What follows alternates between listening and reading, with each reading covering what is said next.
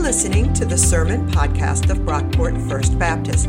We are a progressive American Baptist congregation located about 20 minutes outside of Rochester, New York.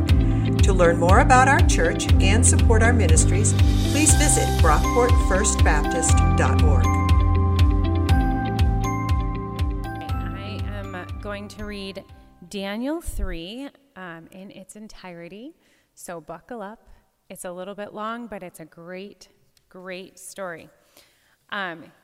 King Nebuchadnezzar made a golden statue whose height was 60 cubits and whose width was 6 cubits. He set it up on the plain of Dura in the province of Babylon.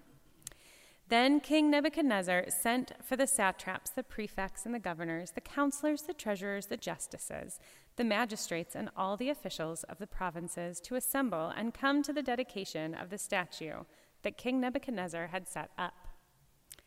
So the satraps, the prefects, and the governors, the counselors, the treasurers, the justices, the magistrates, and all the officials of the provinces assembled for the dedication of the statue that King Nebuchadnezzar had set up.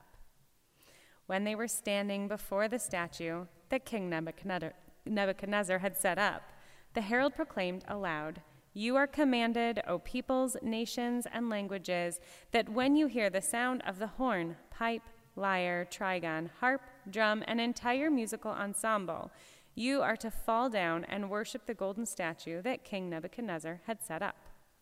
Whoever does not fall down and worship shall immediately be thrown into a furnace of blazing fire."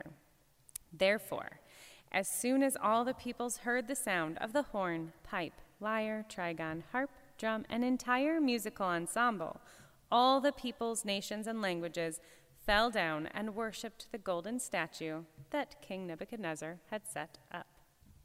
Accordingly, at this time, certain Chaldeans came forward and denounced the Jews.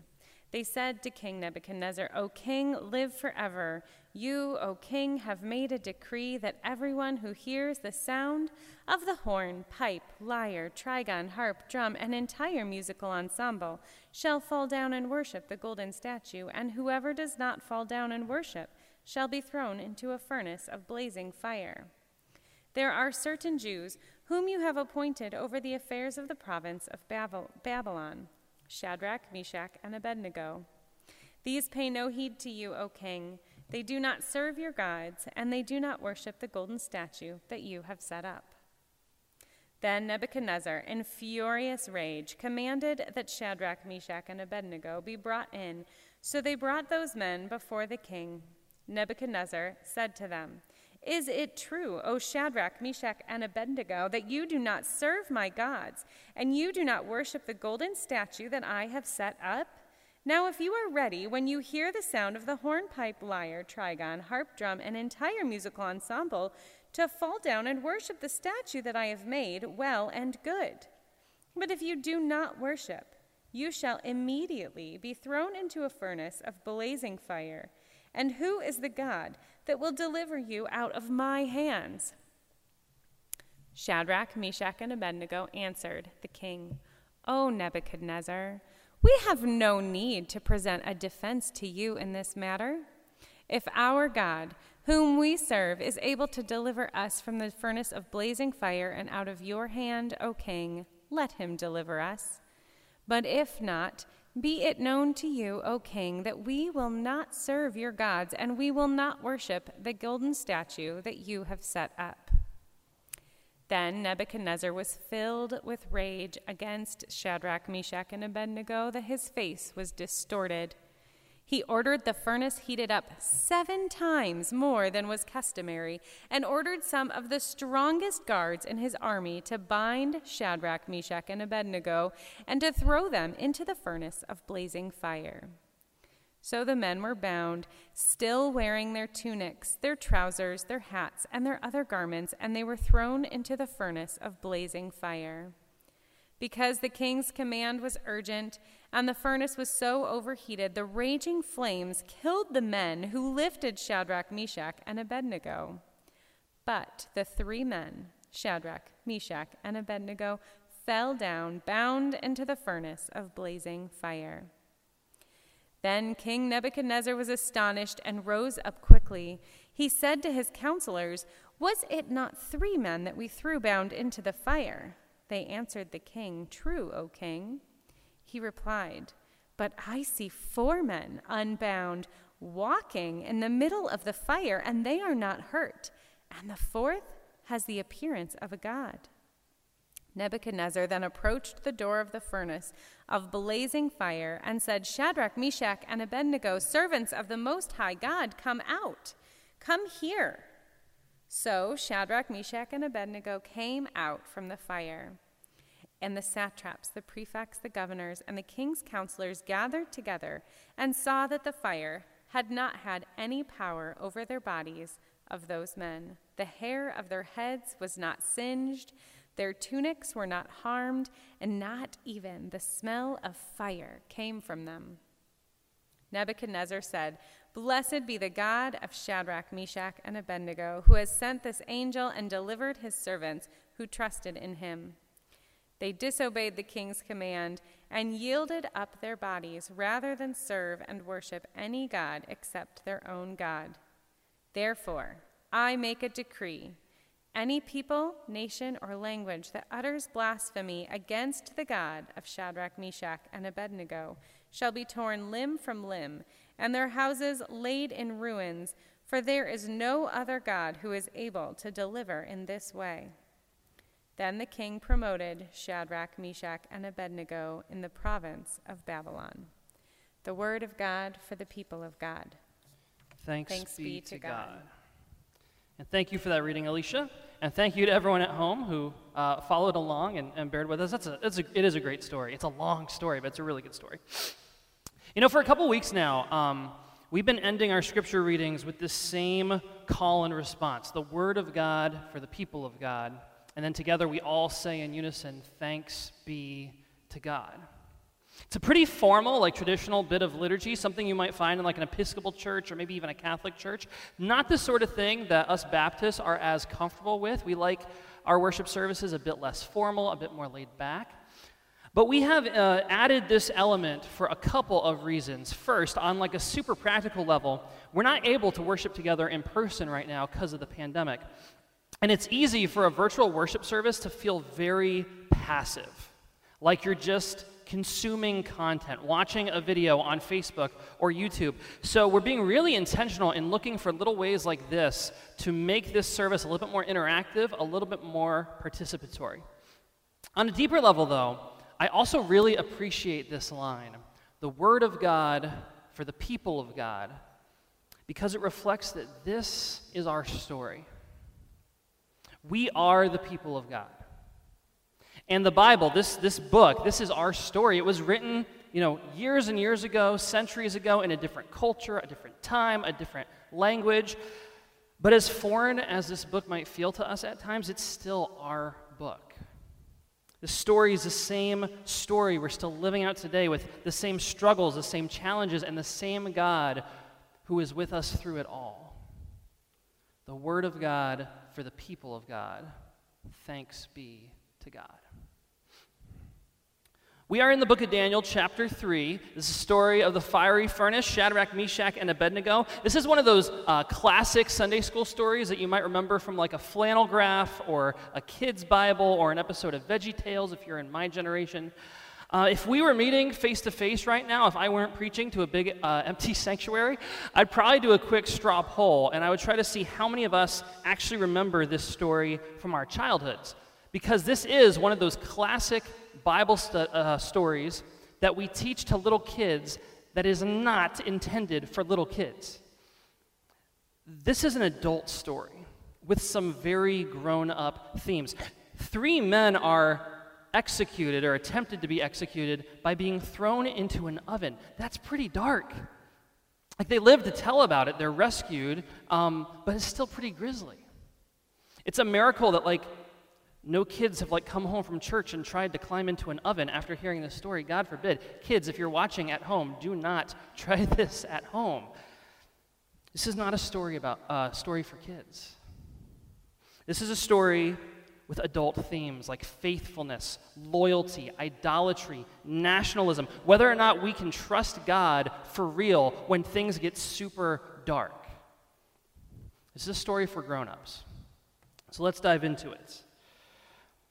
Alicia did a really nice job reading this passage for us. I'm not going to reread this one. It's a little too long for that. But I do want to recap this story just a bit so it's nice and fresh in our minds and we're all kind of understanding the plot line. The story begins with Nebuchadnezzar, the king of Babylon, erecting this golden statue. And the statue is absurdly big. We're told that the statue is 60 cubits high and 6 cubits wide. A cubit's like from your fingertip to your elbow, so that's about 90 feet high and 9 feet across. It's a big statue. And the statue is actually a callback to Daniel chapter 2, the passage we looked at last week. If you remember last week's sermon, or if you read the chapter right before this one, it's that story where Nebuchadnezzar has a bad dream. This nightmare about this massive statue made out of gold and silver and other metals.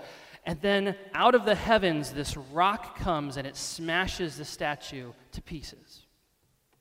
This dream really troubled the king, but then this Jewish exile named Daniel shows up, and he interprets the dream for the king. And Daniel told Nebuchadnezzar that his kingdom, Babylon, is the head of gold. You, O king, are the head of gold. And that this statue with its different materials represents a succession of kingdoms that are going to come only to be met and crushed by the kingdom of God. Now, Nebuchadnezzar clearly learned the wrong lesson from this story. Like, he really dug that head of gold part and was like, that sounds kind of nice. I think I actually would like a golden statue to represent my kingdom. Clearly the wrong lesson, but Nebuchadnezzar builds this massive statue out of gold. We're not told what it's a statue of. It's most likely a statue of Nebuchadnezzar himself or maybe one of his gods. The important point, though, whatever it's depicting, is this statue symbolizes Nebuchadnezzar and his empire. It's the empire which, by this point in the story, has defeated Jerusalem and destroyed the temple. Are we following the plot so far? Nebuchadnezzar builds this massive statue. He convenes a ceremony to dedicate it. There's a lot of pomp and circumstance in this ceremony. Anybody who's anybody is there. Rulers, governors, judges, magistrates, dignitaries of all sorts. We might think of like a royal wedding or an inauguration today, right? If you watched the inauguration this past Wednesday, you saw some of this pomp and circumstance. Really interesting timing for this story. That was not intentional, but it is appropriate, I think. All these government types are there, these leaders, these powerful people, and the order is given that when the music plays, when the band heats up, everybody is supposed to bow to this statue. It's this like massive corporate display of faithfulness, loyalty, and worship to the empire. But our heroes, Shadrach, Meshach, and Abednego, these 3 Jewish refugees who've worked their way up in the Babylonian government, they don't bow. They opt out of this display of empire worship, and the kingdom goes absolutely ballistic. Word gets back to the king about this. He flies into rage. He orders that Shadrach, Meshach, and Abednego be executed by being thrown into a fiery furnace, basically like a big oven, think like a kiln or something like that. The king's guards seize the men. They tie them up and they throw them in, and the fire is heated so hot that these guards, these officers of the law, are actually killed by the flames themselves. But then the king looks into the furnace, and he sees that Shadrach, Meshach, and Abednego are unharmed.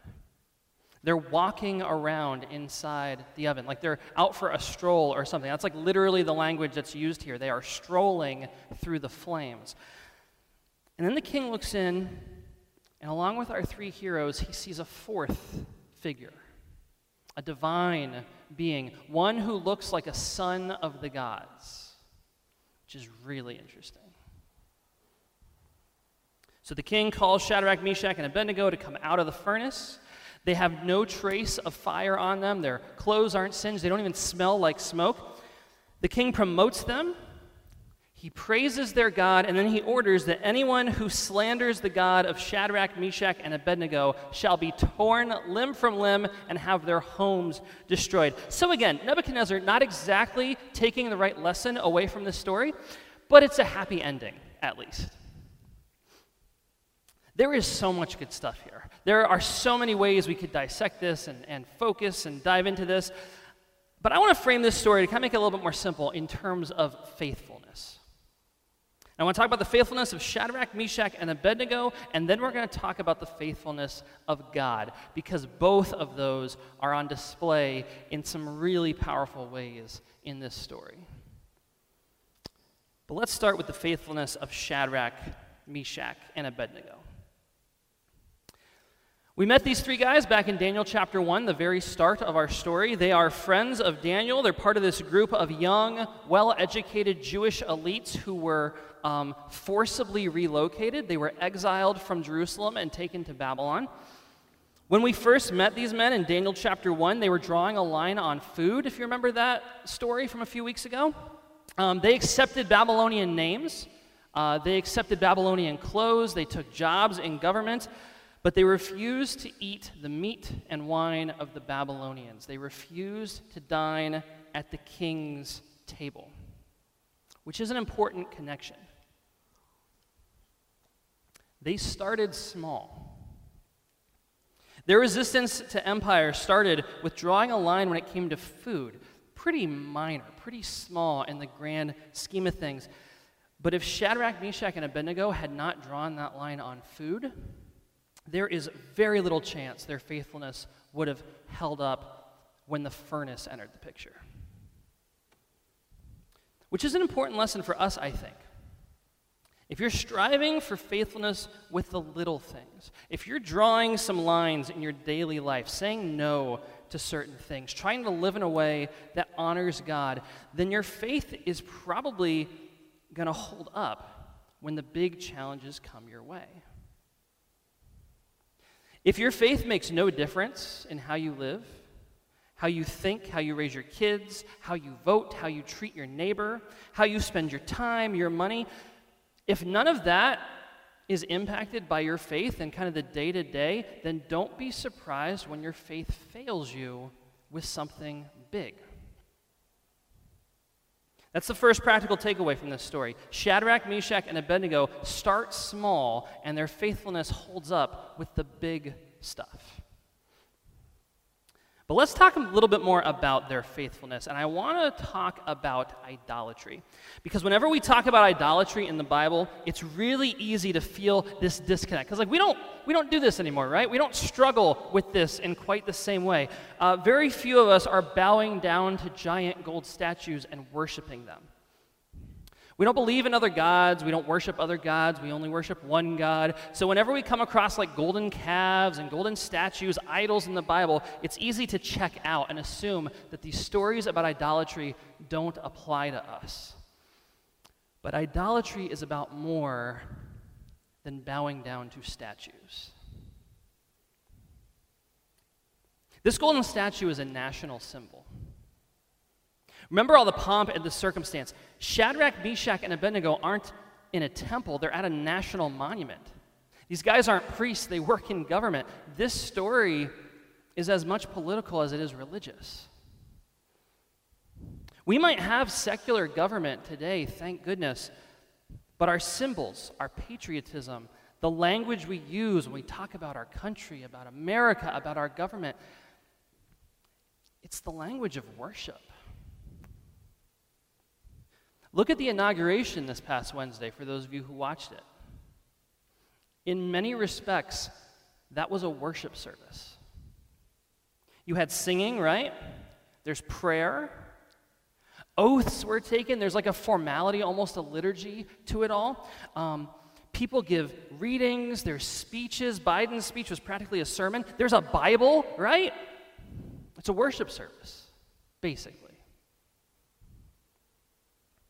When the Capitol building was invaded 2 weeks ago by right-wing insurrectionists, our leaders and all the talking heads on TV were using words like desecration and sacrilege. The hallowed halls of the U.S. Capitol were desecrated today. Are those halls hollow? Should they be to us? When Shadrach, Meshach, and Abednego refused to kneel to this statue, they're refusing to participate in the civil religion of Babylon. They're refusing to grant hallowness, sacred status to their government. Think about our Jehovah's Witness friends who refuse to say the Pledge of Allegiance, or our Mennonite brothers and sisters who refuse to register for the draft. Think about the early Baptists, our ancestors in the faith, who renounced their infant baptism, and in so doing, renounced their earthly citizenship to get re-baptized as adults. That's what's going on here. That's the sort of faithfulness that's on display. Or to use another example, a more recent example, an example that might unsettle some of us, which is okay if we can't be unsettled in church. What are we doing here? But to use a more recent example, I want to talk about Colin Kaepernick for a minute. I know as a congregation, we have perspectives all across the map when it comes to Colin Kaepernick. To those who are unfamiliar, if you're like me and you don't follow football, Colin Kaepernick is a former NFL quarterback who made headlines a few years ago when he took a knee during the national anthem. Maybe you remember that story. It was a pretty big deal. This was pretty soon after Ferguson. The Black Lives Matter protests were just starting to heat up, and has his own form of protest, as his own sort of personal political statement about the mistreatment of African Americans historically in our country. Colin Kaepernick took a knee during the national anthem. He refused to stand with his fellow players on the field. That is not all that different from what Shadrach, Meshach, and Abednego do in this story. Kaepernick's protest wasn't religiously motivated, at least not overtly. He was protesting injustice, but of course we might say the same thing about Shadrach, Meshach, and Abednego. I mean, remember, these are three refugees who were forcibly removed from their homeland. Clearly, justice is in view here. And Kaepernick didn't do anything overtly seditious, right? He didn't spit on the flag or burn the flag. He didn't bow down to another flag or sing the national anthem of some other country. He didn't raise his fist. He took a knee. He opted out. And the country went ballistic. He lost his job. Kaepernick was blacklisted by the NFL. He was called all sorts of names in the media. People boycotted his team, said that he should be fined, arrested, imprisoned. I have a number of middle-aged white relatives who to this day believe that Colin Kaepernick should be killed. I mean, thank God no one had a fiery furnace big enough for an NFL quarterback back then. When you think about the emotions, the passion, the rage that was displayed toward this football player, the feelings that some of us might still be feeling right now just by mentioning it, that is exactly what's going on for Nebuchadnezzar and these Babylonians. The empire was thrown into a rage by these three men refusing to bow. They didn't desecrate Babylon. They didn't curse Babylon. They didn't mount an insurrection. No, they adopted the culture. They took jobs in government. They excelled at those jobs. They were incredibly loyal and faithful to Babylon. They were good citizens, patriots even. They just didn't worship Babylon. They drew a line there. They opted out of the civil religion of Babylon. Their faithfulness to God came first. Which raises a really important question for us. Where does our faithfulness lie? Ultimately. What stirs the emotions of our hearts? The flag or the cross? You might say, I'm a patriot, I love my country, but I don't worship America. Are you sure? When you see these images, which one stirs your heart?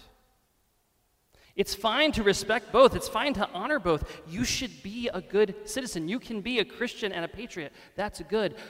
But which one shapes your identity?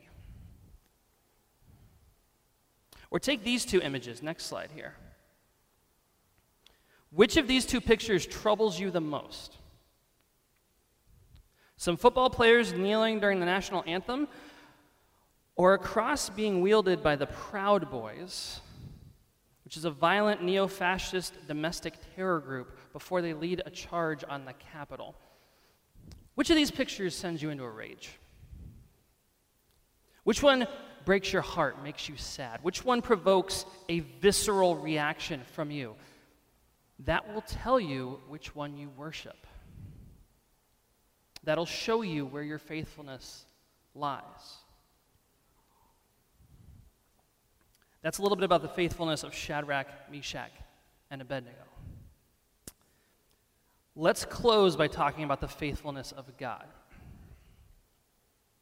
There's this fantastic line when Nebuchadnezzar confronts these three men when he says, "What God can deliver you from my hands?" I mean, he just sets himself up and walks right into it. And Shadrach, Meshach, and Abednego's response in verse 16 is just perfect. Check this out.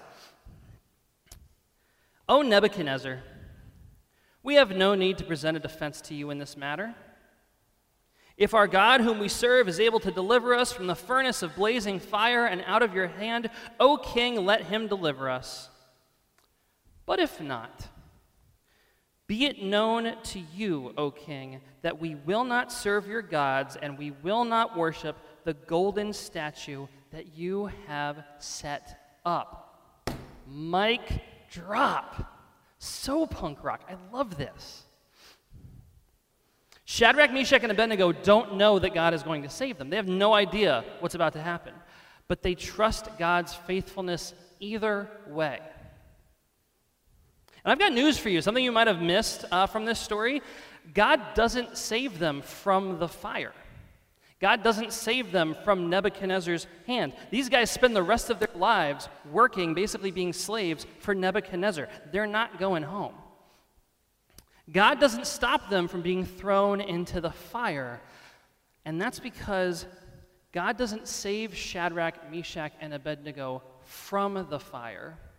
God saves them in the fire. Let's say that again. God doesn't save them from the fire. God saves them in the fire. If you're the type to shout in the middle of a sermon, this might be a line where you yell, "Amen." I'm going on 3 years of full-time ministry here at Brockport First Baptist. It's been a ride. It's been fun. It's been really interesting. I'm learning a lot. One thing I've noticed, though, is this strange paradox around God's faithfulness. Whenever we talk about God's faithfulness in the abstract, like God being in control and all that sort of thing, there's this real issue with the reality of suffering. The fact that bad stuff still happens. It's like if God is in control, if God is faithful, why do we suffer? But here's the paradox. With very few exceptions, the people I've met who have endured the most suffering, the most loss, the people who have been through the ringer, who have experienced unimaginable tragedy and heartbreak, those are almost always the people who testify most boldly to God's faithfulness. How is that possible? Like, how does that work? How can it be that people who have lost the most, who've endured the most suffering, somehow come out of it testifying that God is faithful? Friends, it's because God didn't save them from the fire. God saved them in the fire. God met them. God entered into the suffering in the midst of their tragedy, and God brought them through it. And for the life of me, I don't know why God works like that. I don't know why God enters into our pain and suffering and meets us there rather than just sparing us from pain in the first place. That makes no sense to me. But I am really grateful for that testimony. Because I'll be super honest, I have not endured that much suffering in my relatively short life. Not yet. I've been incredibly lucky so far. But I know that's not going to hold, right? It never does. Eventually, tragedy strikes. It comes at all of us. And one of the biggest things that gives me hope for when that time comes is the testimony of those who've been saved by God in the fire. Let's pray.